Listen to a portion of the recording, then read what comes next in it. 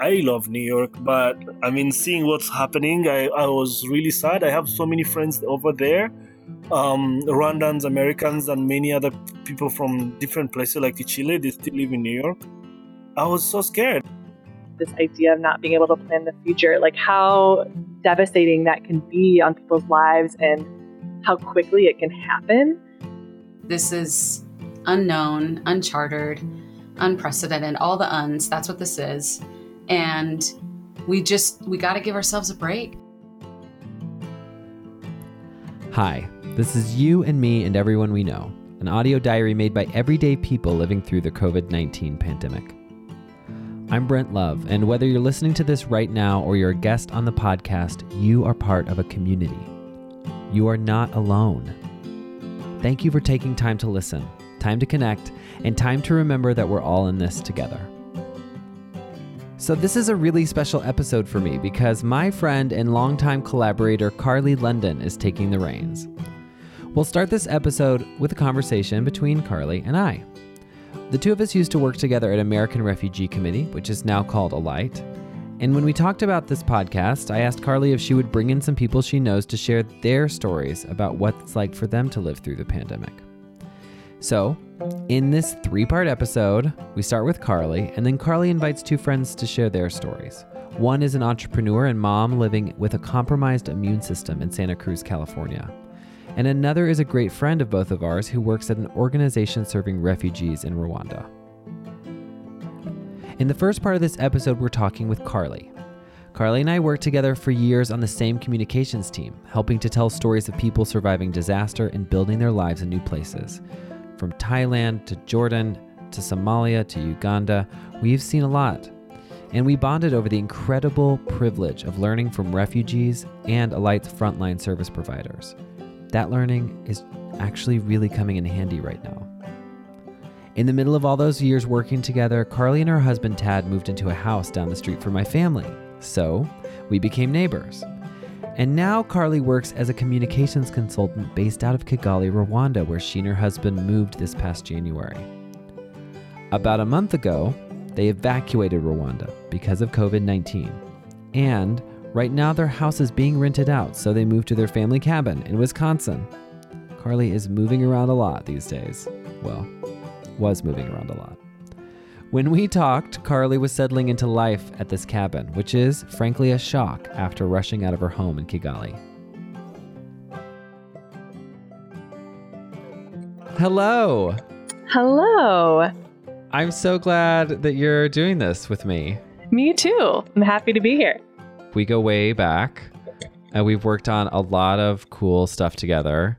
Yeah. And so I'm really grateful that you said that you would do some interviews and be part of, this podcast and find some friends and talk to them about what this is like for them. I'm really excited about it. Yeah, it's so fun. And this is the perfect time to do it.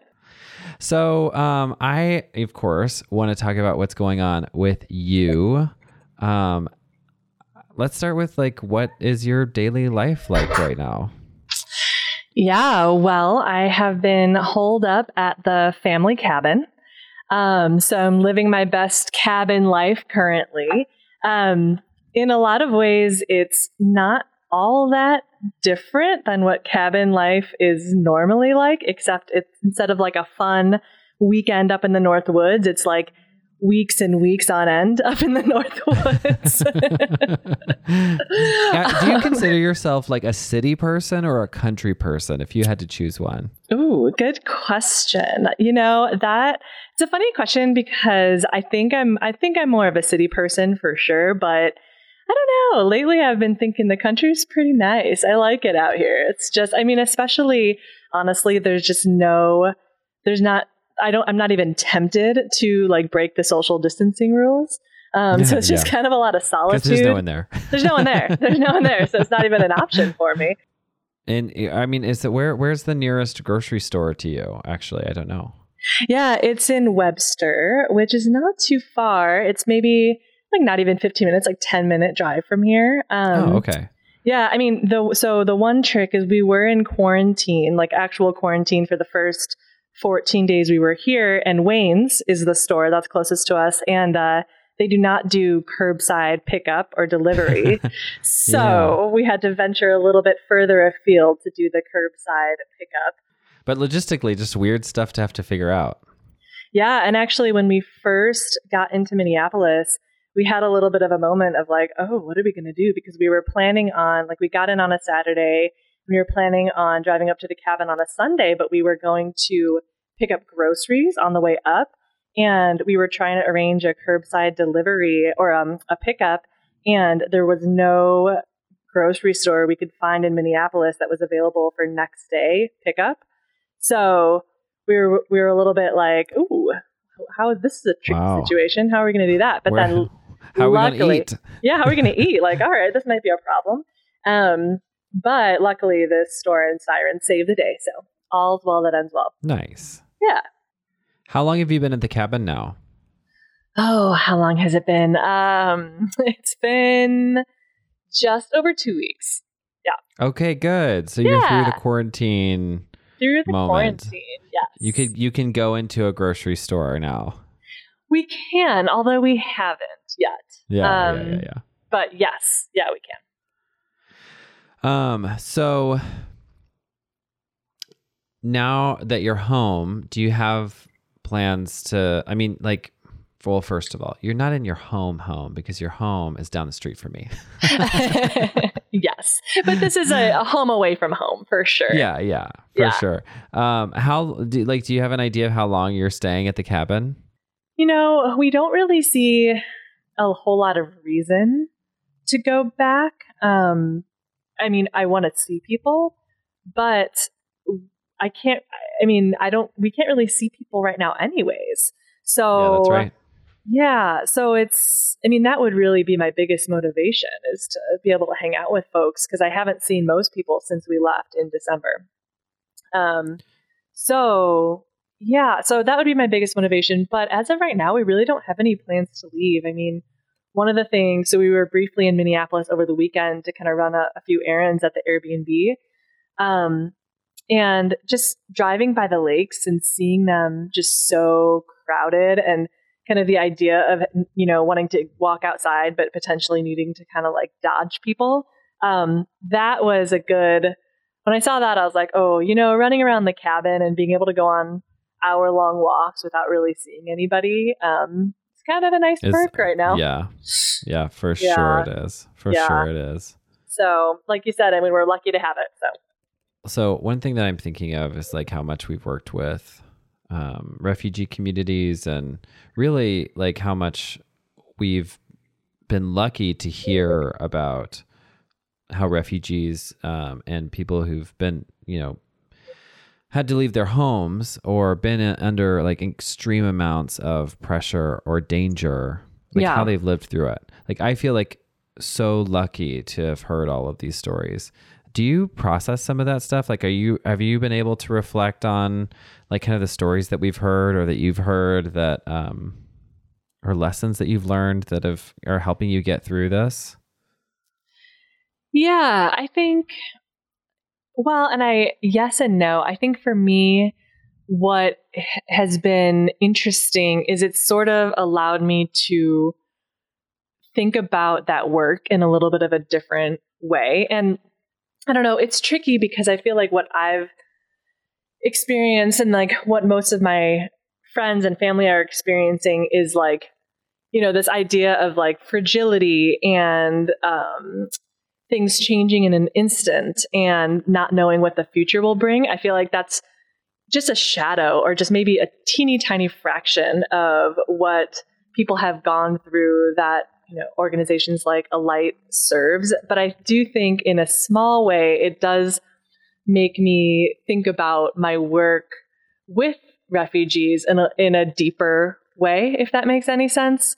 I'm hesitant. I don't want to say like I relate, because that's my experience has not even come close to what a lot of people have experienced. But I think just this idea of even a little bit of fragility, and even a little bit of this idea of not being able to plan the future, like how devastating that can be on people's lives and how quickly it can happen.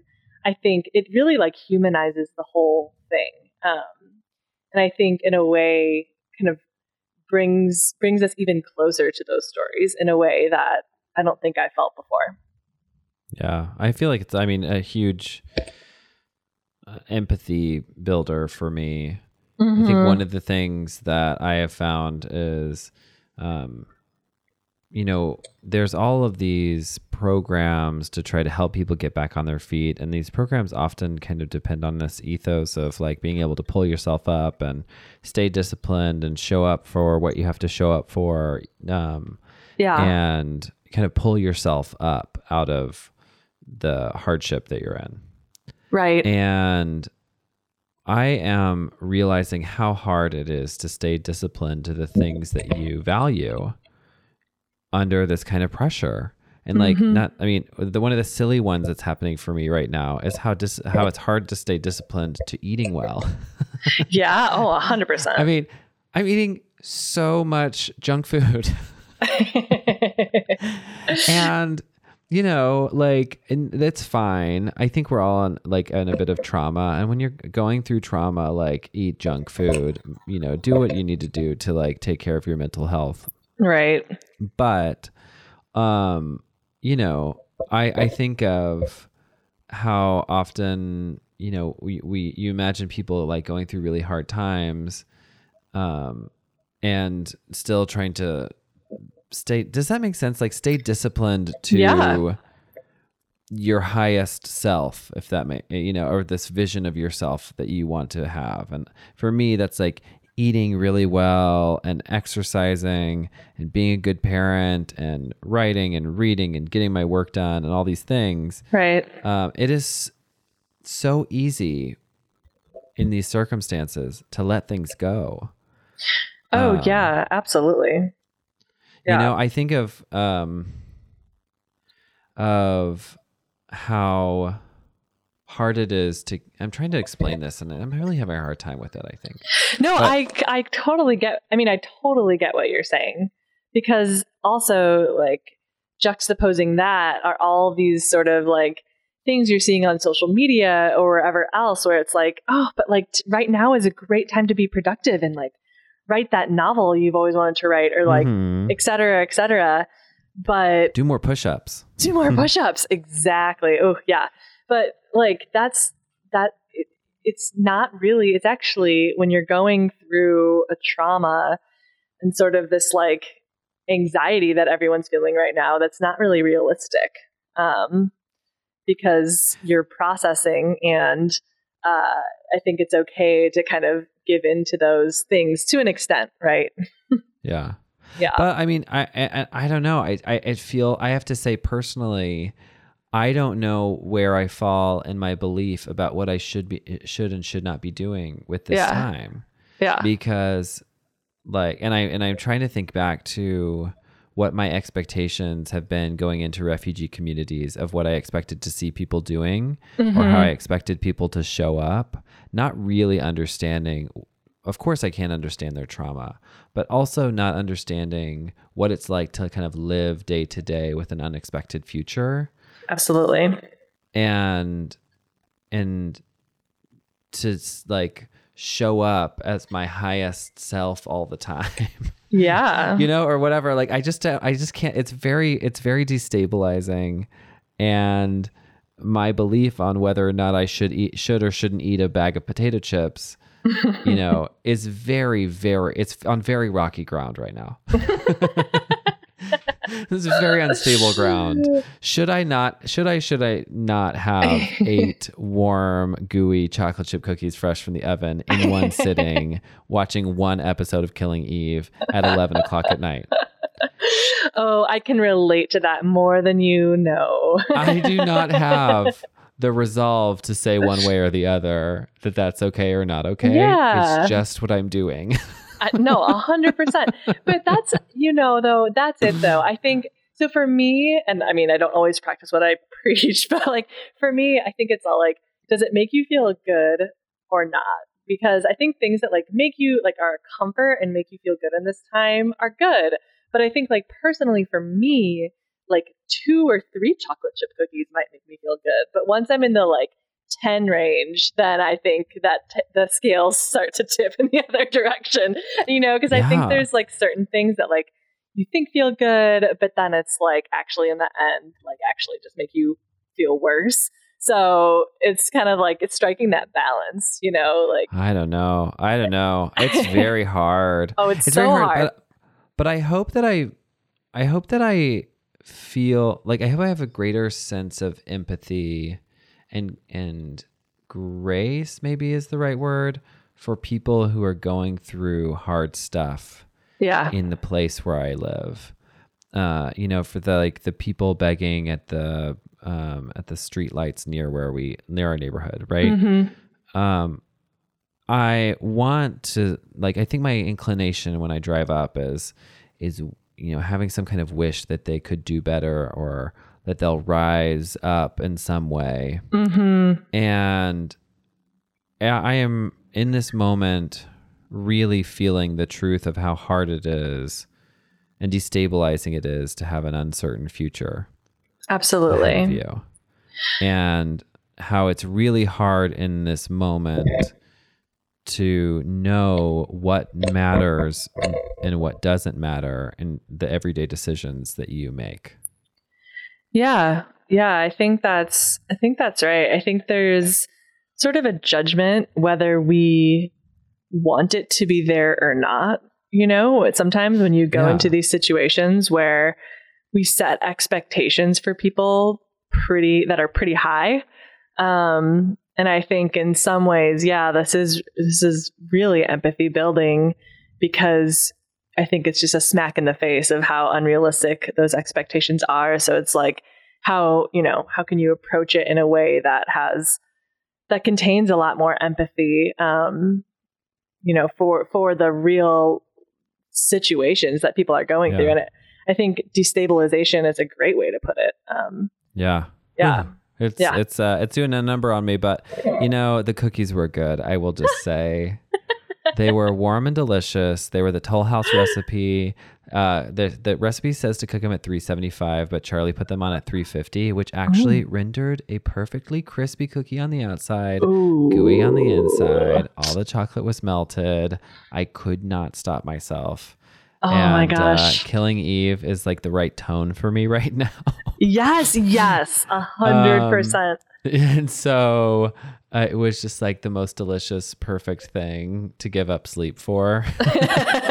Because my kids are going to get up at 6 or 7, whether or not like it or not. So staying up to midnight is a choice. Yes. But it was worth it. It was worth it, I'll say. I'm glad to hear that. Yeah, we baked cookies. We've been actually on quite the cookie baking spree, but I've resolved that I think we need to do a little cookie detox, because we bake them and they're gone just in the blink of an eye. So but also can we all just be a little roly-poly when we get out of this and be fine with it? True. And like, I know there's going to be some people who show up and they'll have done a lot of like sit-ups in quarantine, but I don't know, it's not I don't have time. No, same. I do have time to sit and eat cookies, though. I do. Yeah. Okay, so I always end these asking if you have any words of encouragement for people out there who need to hear the friendly voice of a kind stranger. Yeah, I think, for me, it kind of maybe goes back to what we were saying earlier, which is just,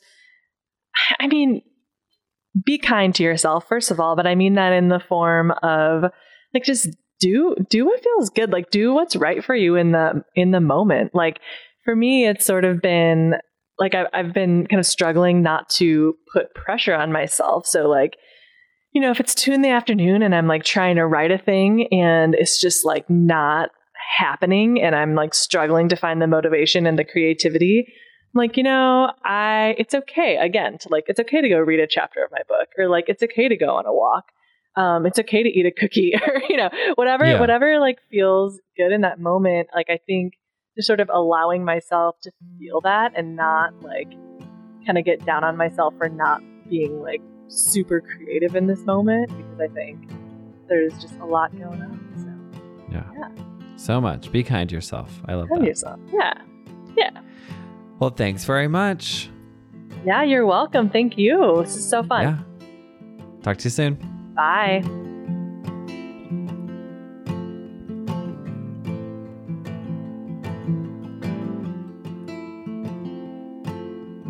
In the second part of this episode, Carly talks with Heidi. Heidi is the founder and executive director of Mini Mermaids, an after-school running club for elementary-aged kids and teens. Carly talked to Heidi on April 1st.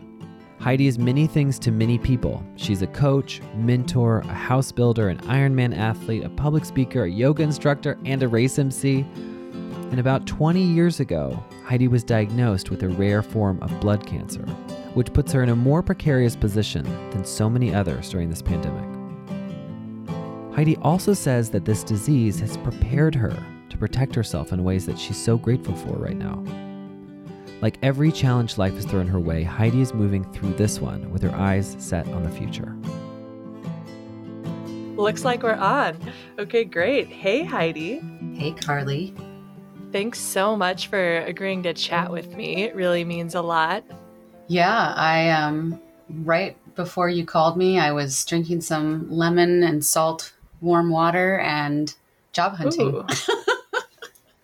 Nice. Just another day in quarantine. Another day in quarantine. Oh my goodness. Lemon and salt. That sounds interesting. I've done like hot lemon water before, but the salt added. Yeah. Is there a particular reason for that? A couple of years ago, Mark and I did this Ayurvedic sort of reset week-long thing. Mark, my partner, and I don't know why, but every morning before you like had your coffee or anything to eat, kind of the first thing you do, aside from all these strange like dry brushing things that I never did, you have lemon with warm water. I don't typically like hot things, so I like it kind of just warm, and then salt. And they said it's good for you, so I just do it. I don't ask any questions. Don't ask questions. Just do it. That's awesome. Just do it. Yeah, I've been tempted to do the detox like cayenne, lemon cayenne powder thing, but I'm a little bit too chicken to try it. Oh, it's actually super good. So yeah, one of the ones that I go to, like if I'm starting to not feel great or particularly like feeling kind of boxed in, I do apple cider vinegar, water, cayenne, cinnamon, lemon juice, fresh lemon juice, and then a little bit of stevia. And I mean, it's an acquired taste for sure because of the apple cider vinegar, but it just feels super healthy and like I'm doing something nice for my body. So just add some stevia to it because it's kind of cool with the cayenne. Like it gives that little kickback at the end. Okay. Yeah, I should try that. I feel like now of all times is a time where I should be doing good things for my body instead of eating, the dozens of cookies that I baked in a 24-hour period. So right. I know. Well, it's just a counterbalance. So bake all the cookies, but have the lemon, stevia, cinnamon, cayenne shots to counterbalance and maybe some fresh pressed wheatgrass or something. Right. Yeah. One cookie, one shot of wheatgrass. It should equal out. How was your weekend? So I've been self-quarantined now. This is the start of my 5th week. And so we really have been committed to stopping work on Friday because both Mark and I, we've worked from home for years together. So that's not really a new thing for us. But I have been in the bad habit for the last few years of sort of like, this weekend I should really tackle this project that, I've been waiting to do because I can't do it during the regular work week. So I'll do it on the weekend. And we just made a decision a couple of weeks ago that we would kind of talk in the morning on Friday and ask each other, what does your day look like? And when are you going to be done? So we kind of come up with a time at the end of the day on Friday that's the end of our work day. And then we've just been like super excited. And actually it's crazy to say because it's not the same for everyone, but we just feel like there's not enough time in the day. We're just doing all sorts of fun things. Like when we moved, our dining room table that we had for years was this massive long table that we carved a perimeter around it and people have engraved their initials or a little drawing. And so it's this like massive memory table, but it didn't fit in our new house. So we made a different table to fit in there, but we did this sort of makeshift sort of Quaker quilt pattern out of paper on top of the table, but I didn't seal it correctly. So it's always been kind of gross. So we were like, finally, we can do this. So we sanded that and then we hand painted this new pattern on there. So it looks really good. So we did that. We've been doing the Beachbody workout that we can't walk after and laugh at ourselves. And yeah, just kind of trying to find those things that we haven't had time for because we've just packed in other stuff or work has gotten in the way. And so the weekends have been awesome, actually. It doesn't hurt that we live really close to the beach, so we can just, walk down and look at the water too. You and Mark seem like you are pretty well suited for this type of lifestyle together. Yeah, I feel like we are kind of cheating the system because we have lived so long in this space where we're both working from home and doing it at odd hours. And we have a really pretty strong understanding of the rhythm. So like if one of us is on a call, we know to kind of tiptoe around, and, we don't have little kids. We're sort of in the luxurious version of quarantine. Well, and like you said, you're used to working from home together. So yeah. I feel like the people who are more accustomed to working from home actually have a leg up during this time because in a lot of ways it's sort of business as usual. Totally. You've been on quarantine, you said, for going on 5 weeks now? Yeah, this is the start of my 5th week. So as soon as I started to hear some of the information out of Washington, I'm pretty immune compromised. And I just felt like I needed to take pretty extreme measures. Just not knowing, it was early on in what we knew in the United States. And I was trying to read all the reports from Asia and understand, what might be going on there. But yeah, I just right away, our older son lives with us now. And the three of us kind of just powwowed and said, okay, from here on out, I'm not going anywhere. I'm not going to any stores. I'm not going really anywhere. I mean, yesterday, Mark and I got to drive the car while he ran some errands. That was my my biggest outing in over 4 weeks. So, yeah. Yeah, it's funny how those little things have become like the big excitement. Like we did a curbside pickup of groceries the other day and we were like looking forward to it the whole day right. And like, okay, ready to go. And like, ooh, this is our big adventure. Do we brush our teeth? Do we comb our hair? Exactly. Like should I throw on a little makeup? Exactly. Yeah. How has that worked with having the three of you at home?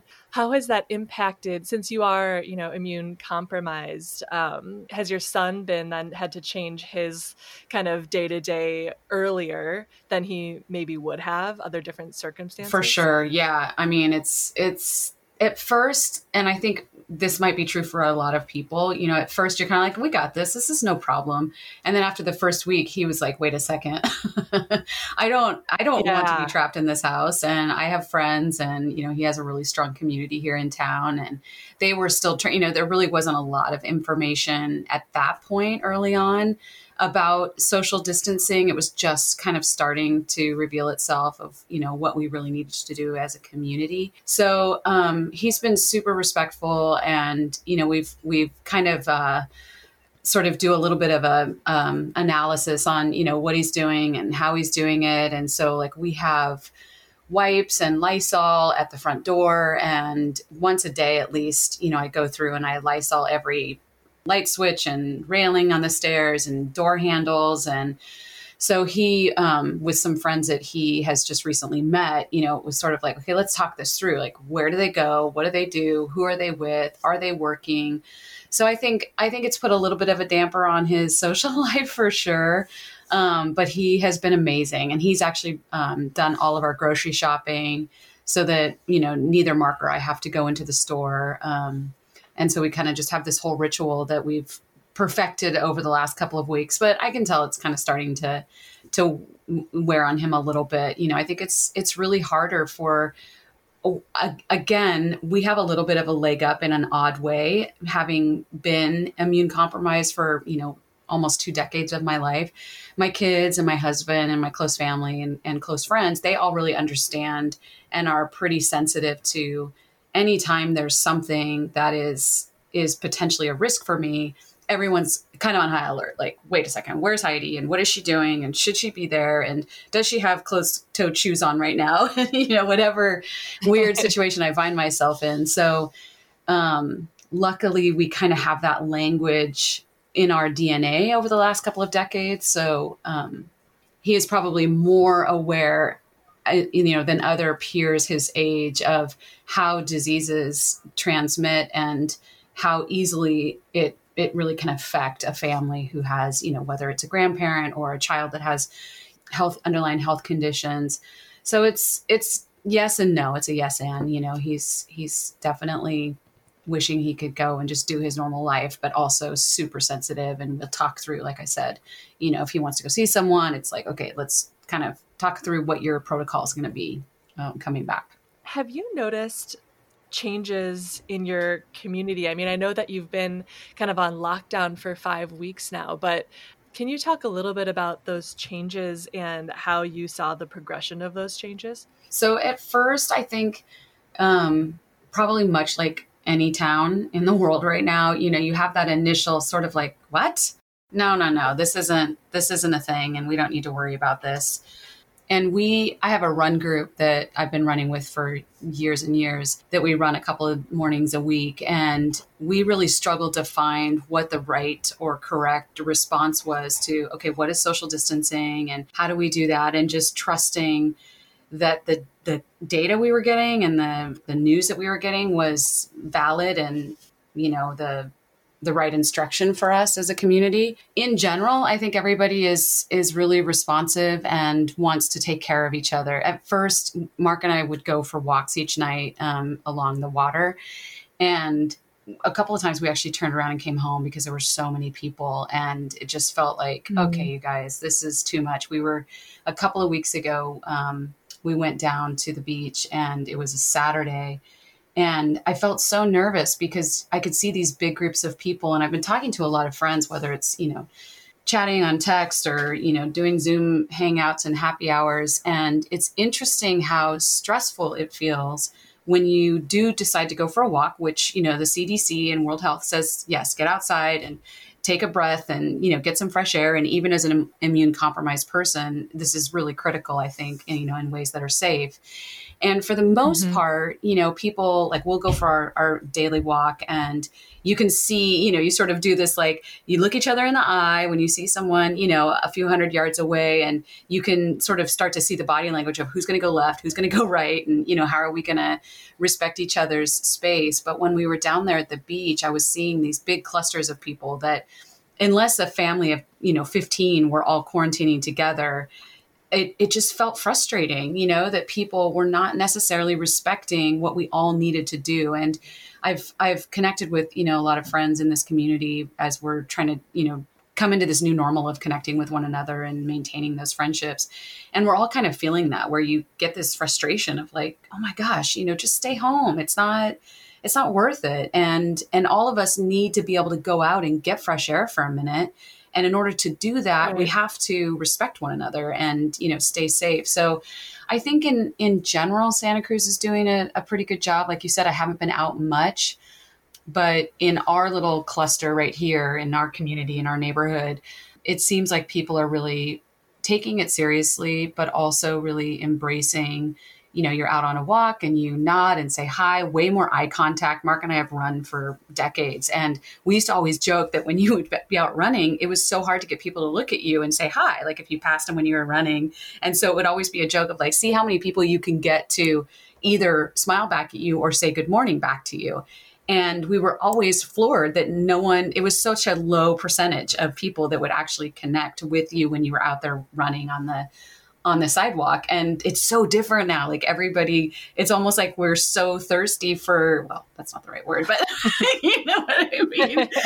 We're craving that human connection. And so it's kind of sweet in a way, because you see this sort of like, I see you, you see me, we got this, we can do this. So in general, I think people are doing their very best.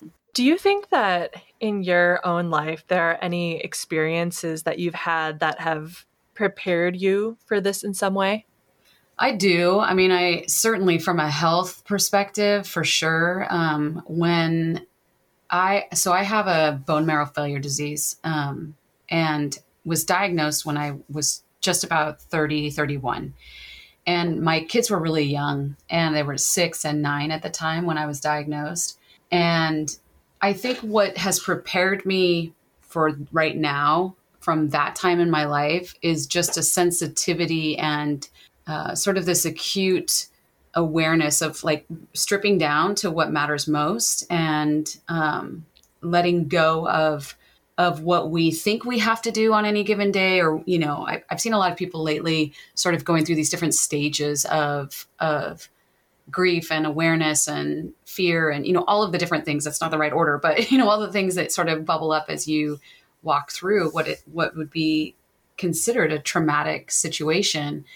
And one of those things is sort of trying to understand who you are when the dust settles, because right now we're kind of in a space where the dust has settled. We understand how big and how hard it is. And then that leaves us with ourselves. And that's what happened when I got sick. Was I was running 1,000,000 miles an hour. I was, the mom, volunteering with all these other great moms, doing stuff 24/7, taking my boys to practices and making sure everybody I loved it. I was, fully into it and embracing it. And then it just came to an absolute standstill, not unlike what we're facing right now. And I really had to kind of find my way out of it. And I think any situation in life where you were in one moment, in one instant, doing what you considered normal and right, or at least what you had to do, supposed to be doing, to then just the very next moment, everything being shut down, it either will crush you and you fall completely apart and don't know how to get up out of it,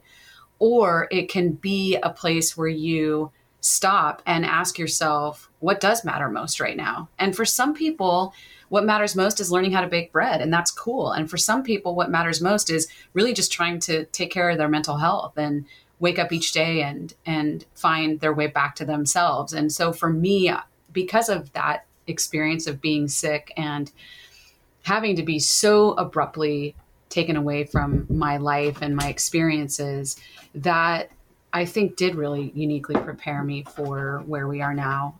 And maybe stalled some of or not stalled, but kept me from feeling what I know some of my friends have felt, which is just that frustration of like, wait, but I need to go to Target, or I need to go, to happy hour, or I need to go shopping, or whatever it is.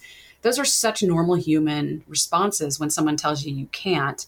And so I feel like I've already been in that space multiple times over the last 20 years when I've been healthy and then I'm not, and then I'm healthy and then I'm not. And so I kind of feel like my heart and mind were prepared. And I know many people who either have a child that's been ill or still is ill, or a loved one that they care for. We're kind of uniquely prepared to go into some sort of isolation. And for myself during that time, it was a little bit more one-sided, right? It wasn't global. And even my kids being little, they still went and did all the things that they were doing. But I literally couldn't even drive the car because I was so ill. So I couldn't do any of those things that I felt like were my identity and brought worth and value to who I am. And so I had to quickly make some choices about how I was going to show up in that and begin to discover where my worth and value actually lies. And it's not in the doing, it's not in the productivity, it's in the loving and the learning and the connecting and being a part of this world and seeing where I fit in that. If I could say anything from my experience with my health over the years and now being in this moment, it's just to be kind to yourself, because it's gonna be so tempting to achieve something or accomplish something, or even try to figure out how do I get to, what Heidi's talking about. Well, that just takes time and moments and actual minutes on the clock of, okay, I feel like I'm struggling with this. What does this mean for me? So, being kind to yourself and letting yourself feel what you're feeling, I think is what will save us during this. If you're frustrated, be frustrated. If you're mad that you can't go shopping, be mad. It's okay.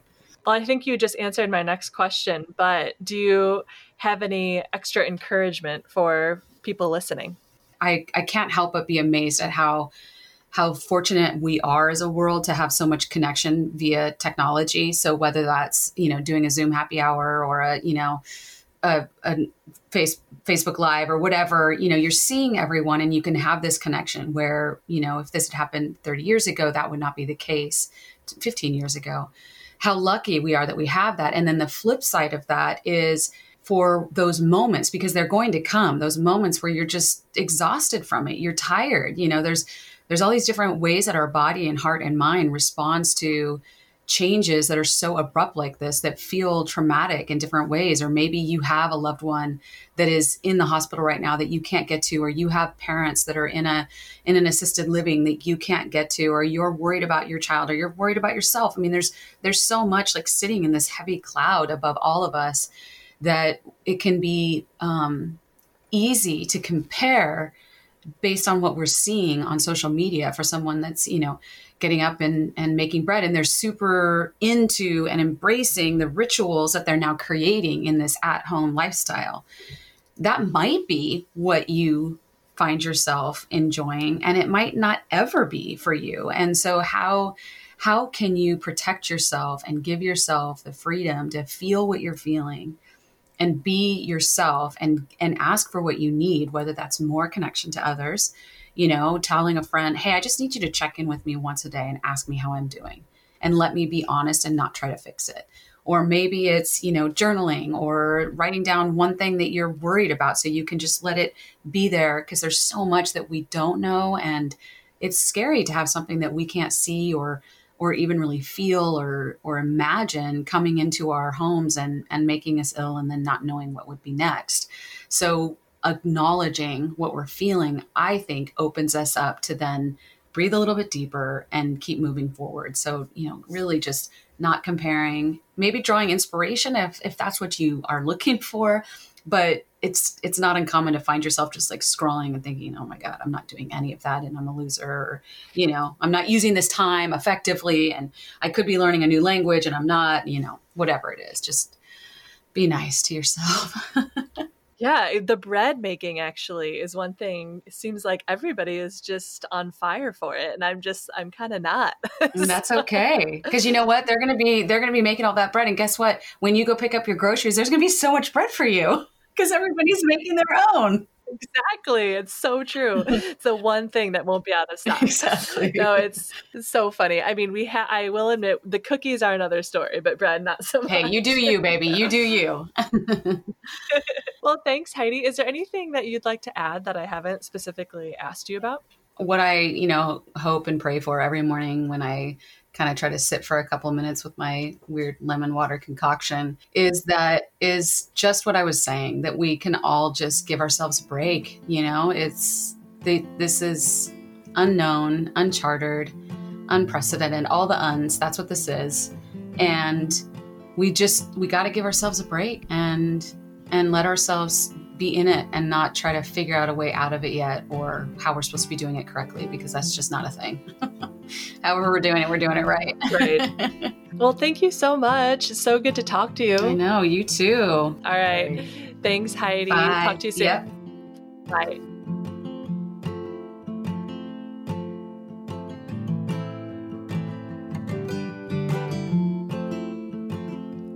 In the last part of this episode, Carly checked in with Jacques. Jacques is an old friend of mine and Carly's from our days of the light. And before Carly and Tad evacuated Rwanda, they got to spend some time with Jacques, who lives in Kigali. Jacques is helping lead the COVID-19 response for Alight in refugee camps in Rwanda and helps connect his teams there to Alight's HQ in Minneapolis. Jacques is also newly engaged and missing his fiancée, who works in a Kigali hospital. During this conversation, you'll hear Rwandan birds singing in the background. And while Jacques tells Carly what it's like to be in lockdown in the Rwandan capital, he shares how he's staying sane and why he's going bananas for oranges. How are you? I'm good.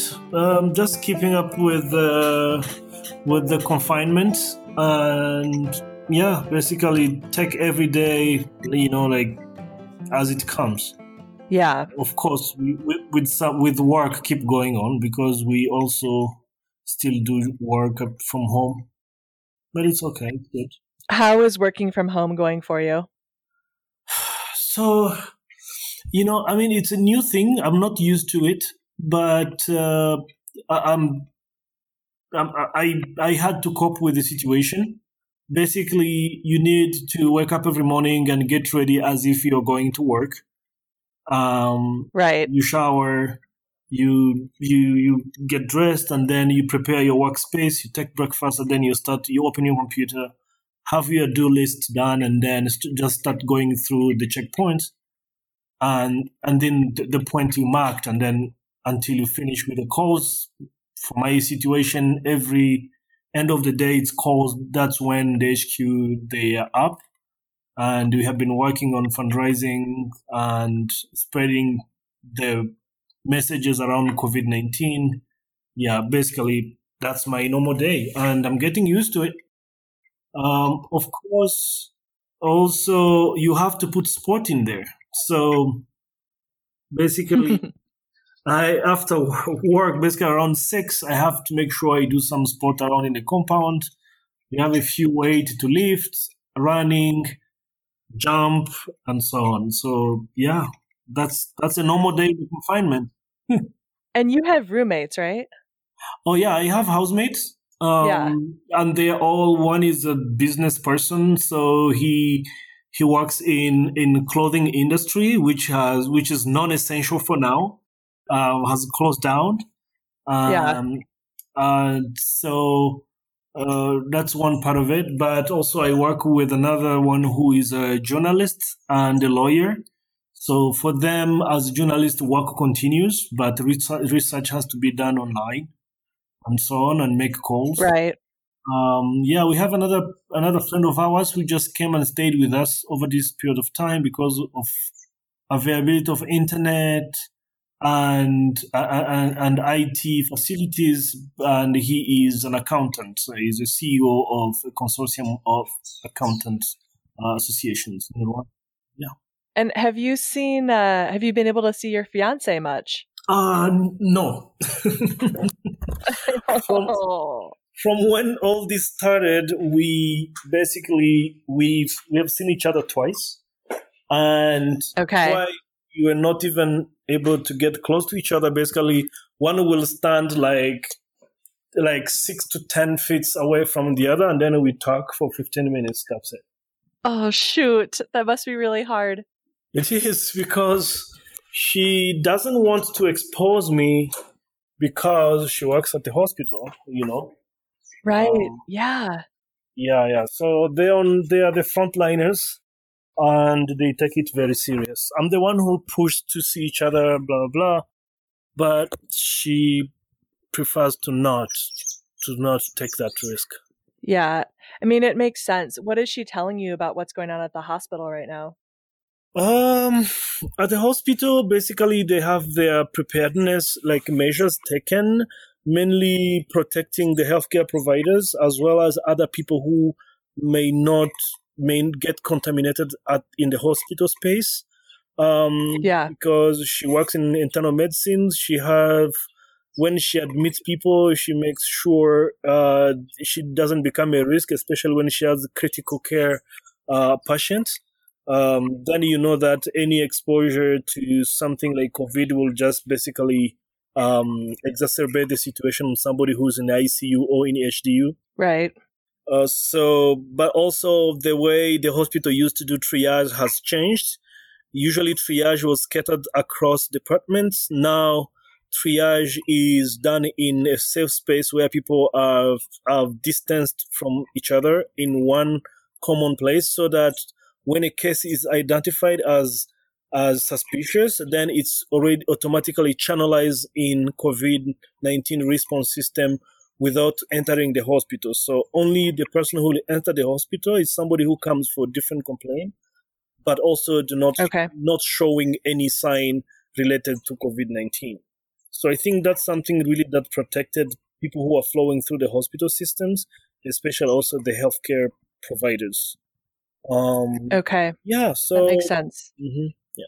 So how is she feeling about the whole thing? I mean, is she feeling pretty confident about Rwanda's response, or what's her sense of everything? Of course, as a doctor, she has always that worrisome aspect of things because they see things from the reality, from the front line.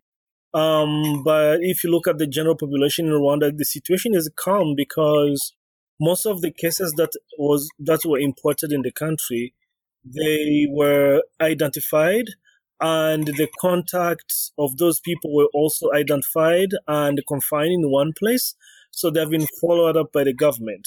Well, the good news is most of the confirmed cases only came from those cases that were like people who were actually quarantined because they were in contact with somebody who might have been tested positive. So basically, there's no new case that came out of that cycle, which gives a hope of some sort of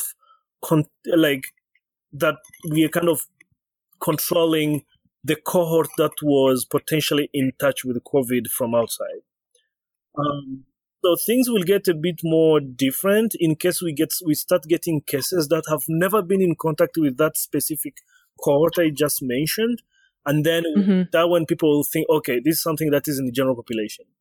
As a matter of fact, we haven't got any case outside of Kigali, which is a good sign. That's a great sign. Yeah. But still the country is kind of on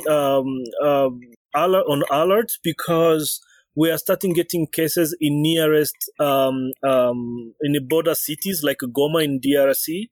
So that only triggers the country's capacity to lock the borders in a serious manner, suppressing even activities that could be tagged as essential, such as business and food trading and so on.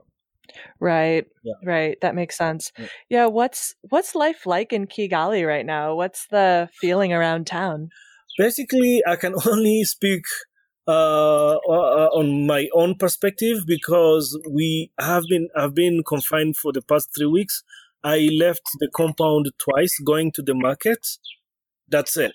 So, wow. I mean, when I go, and both times when I went to the market, it was, you get stopped by the police who they have masks, they have gloves because they have to handle driving licenses. And they will ask you, where are you going? And you say, hey, I'm going to the pharmacy and the market, or I'm going to the market. So given the fact that they know where those places are, you cannot lie because they will keep monitoring, and it's a very small city as you know it. And if they see a black Mercedes saying they're going to the market at Kimirongo, and then they spot you taking a detour to Kachiru, that will not be, the next time you get stopped, you may be towed and taken to your house, things like that. Yeah. Have you heard of anybody like getting fined or being apprehended because they're outside of their house and they're not supposed to be? Fine, not, but people get asked to return and to go back if they're going out for non-essential services. Okay. Yeah. Okay. And are people being pretty observant of those rules? People, they are. I think, I assume, I'm not sure, that's really subject for confirmation, is the level of alert may be higher in the city in Kigali because it's also reinforced by the guidelines and policies, but less outside of in up countries because of the threat also is lower up there than here. But Rwanda, because of mobilization, we are hearing megaphone time to time on Saturdays going around asking people to stay at home. They are sharing messages on Twitter from the police, mobilizing people around cleaning, being clean, wash their hands, using masks if you feel sick, not exposing people around you in case you feel like you need medical attention. There are numbers you can call and get attention immediately. So, yeah, I think I have a pretty good feeling personally that this is being contained so far. Yeah, because if it was otherwise, I think we could have had more cases as of now. Yeah, I agree. I've been following pretty closely with the updates that the government is sending out. Yeah. And although it does seem like the cases are rising, you're right, at least the cases that are being tested and reported, it seems like they're all very much contained to those clusters of people who were traveling into the country. Yeah. And it seems like it's rising, but it's not rising at such a rate that seems uncontrollable. Yeah. So those seem like good signs. And it was amazing how quickly the government cracked down and, had those kind of aggressive measures right away, which was great. I think it'll really go a long way to help stop the spread. Yeah. So as Rwandans, we were kind of saying, hey, we are being dramatic. But seeing what happened in Wuhan, we were kind of happy that those measures were reinforced like right away. And right. As we follow the news, you can tell if 1 week delay can cause you a lot, can just be like, the toll will be like unimaginable. So right. I get even scared, especially when in the places where I lived, like in big cities like New York, Minneapolis, when you hear people spending weeks basically exchanging political views, blah, blah, blah, around that issue, there's no time for that. It's just time to say, you guys, we shut this down. It doesn't mean that we hate the economy. We know the impact is going to be very bad on the economy, but life matters beforehand, before everything else. Yeah, as someone who has lived in the U.S. and spent so much time there, what do you think about what you've been seeing unfolding in the U.S.? I love New York, but seeing what's happening, I was really sad. I have so many friends over there, Rwandans, Americans, and many other people from different places like Chile. They still live in New York. I was so scared. I was like, knowing places like Times Square, where you have around more than, close to 5,000 people on like one avenue and like a few streets. I was like, man, how do we even think to cap the speed of transmitting this virus? So, but right. I think the officials were very they were amazing in containing it. We cannot, although the situation is not that good, but it could be worse if they didn't really take serious measures. What's going on with work right now? What's the response looking like in refugee camps? Work-wise, as you know, in 50% of the refugee and response in Rwanda, Allied has health facilities in there. So that means we have to join the nation in keeping those essential services, including health, moving. So all our staff, frontliners, intervening in health, in nutrition and WASH, they are still there. So I take time to chat with some of them. It's a bit depressing for some of them are parents of very small kids, but they cannot go home. And they have been away for now past 2 weeks soon. Oh wow! And that's really when you look at the impact of going home, and especially when you are coming back home in Kigali, you can expose the refugee camps, if not your family. Right. Absolutely. Yeah, and we could imagine something like that land in a refugee camp. That would be terrible. Right. Yes. Right. So, what kind of measures are being done to prevent that from happening? I suppose there's not movement in and out of the camp. Correct. What kinds of other things are you guys doing? For example, there are few movement that's allowed to happen, especially transfer of drugs from the store to the pharmacies in the camp, transfer for any sanitation material to other camps where we do WASH, water and sanitation, hygiene and sanitation. We limit the number of people who can intervene in those transfers. And even though they happen, people are super cautious. They make sure they have protective gears when they are loading, offloading the trucks and everything. That's one. Two, in terms of procedures, what you do, first of all, you centralize all approvals to control movement. And here in Allied, a few people, if not the country director, will have the approval of allowing such kind of movement that are trans-districts. Okay. So, I see. Those are few among many other measures, including the field level measures of releasing the stock. So shops are not opening as usual, like, every day. You have to make sure you have your plans, you plan ahead, and you're asking things that are really urgent for the logistic to come and open the store and make sure it takes all the proper measures to provide to you safely. Okay, that makes sense. Yeah. Do you get a sense of how refugees are feeling? Are they worried about this? Is there, is there apprehension about what's going on, or what are they thinking? To be honest, I haven't spoken to any refugee personally. I have some contacts in there, which I think I should do to capture those feelings. But as part of, some of the refugees we have, if not half of them, they have been in Rwanda for the past, 20 years, 2 decades. Right. They're just like me, like anybody else. They worry about their life, and they know that they live in precarious conditions, and I couldn't even imagine how they're doing. Myself, I have a decent, like work and salary. I can go and buy my provisions and make sure I quarantine myself safely. What about a refugee? I was actually wondering what I should maybe do a video or try to contact one person among them to ask how are they coping with this. Imagine that one refugee in Rwanda receives less than 6,000 Rwandan francs, which is, $6 per month per person. How are you going to do a stock with that? What if you are a household with a single person? It's easy to manage that money if it's 8 of you, but if you are alone as a household, then you cannot survive. You have to go out and do work. But if everything is restricted as movement, then what do you do? I don't know. I don't know what they do.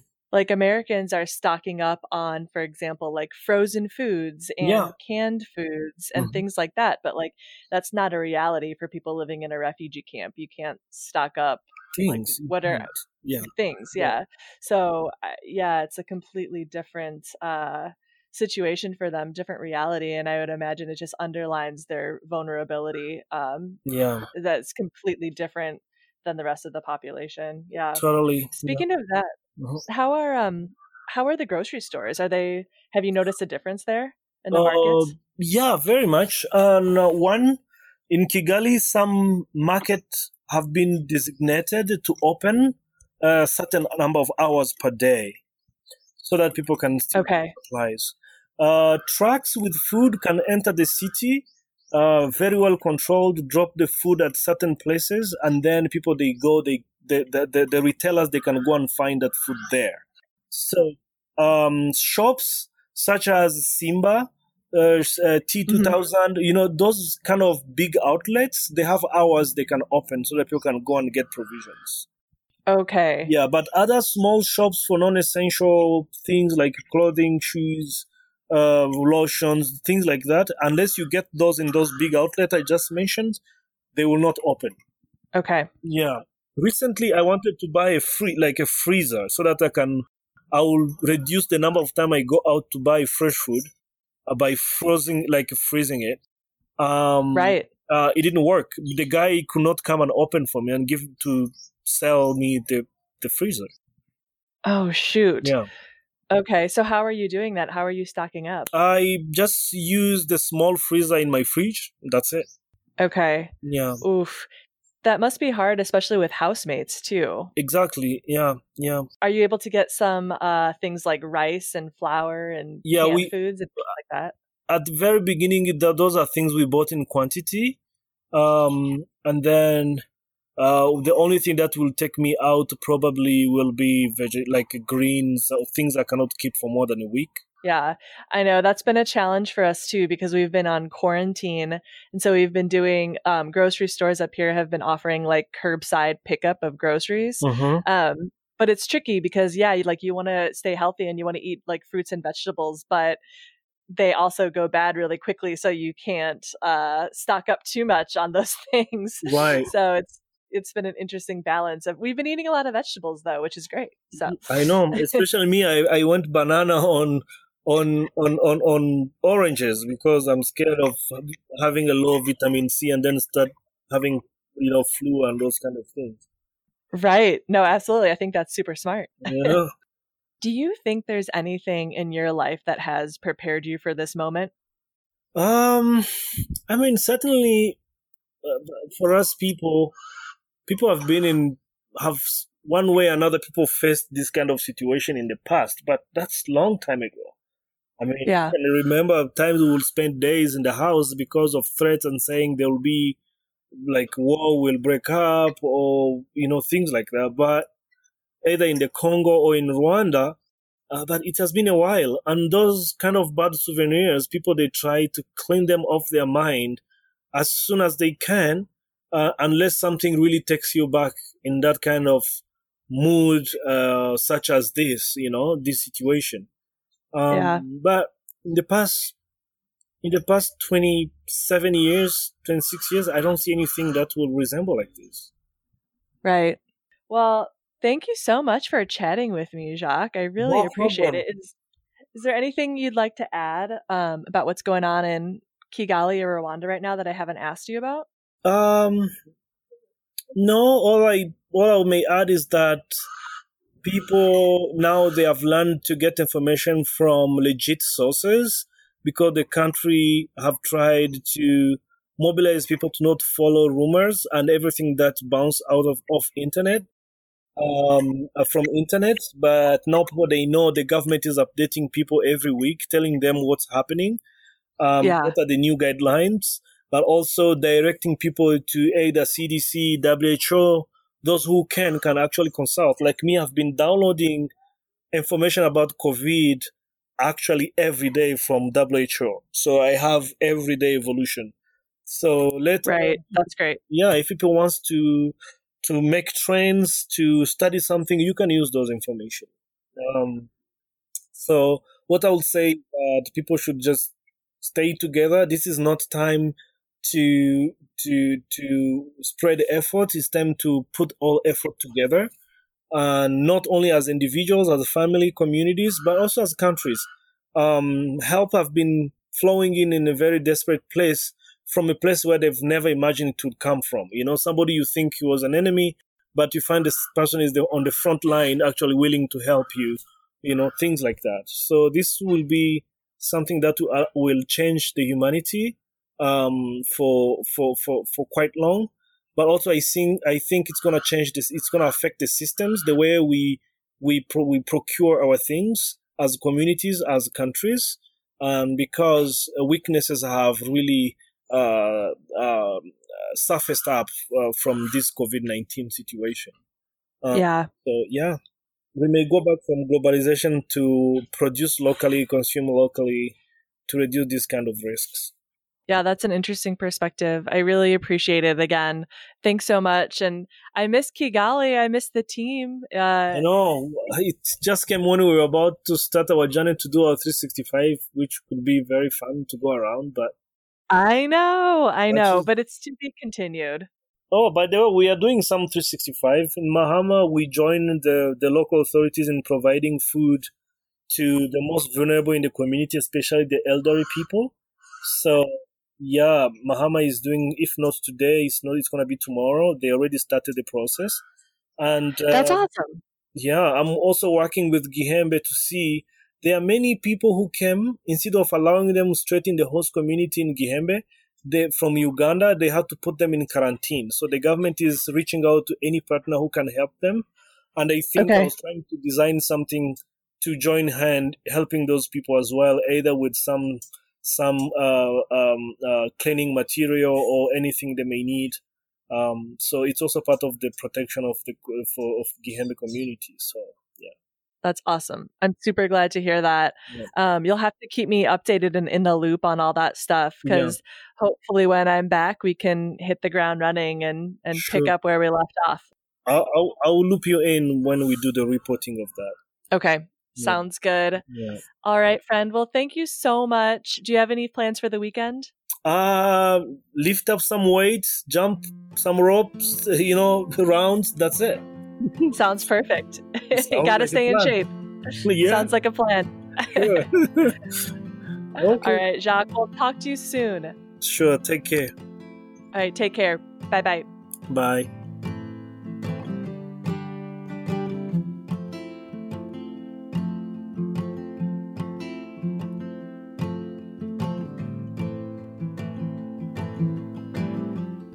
Thank you for listening. And thank you to Heidi and Jacques for coming on the podcast and for connecting with all of us.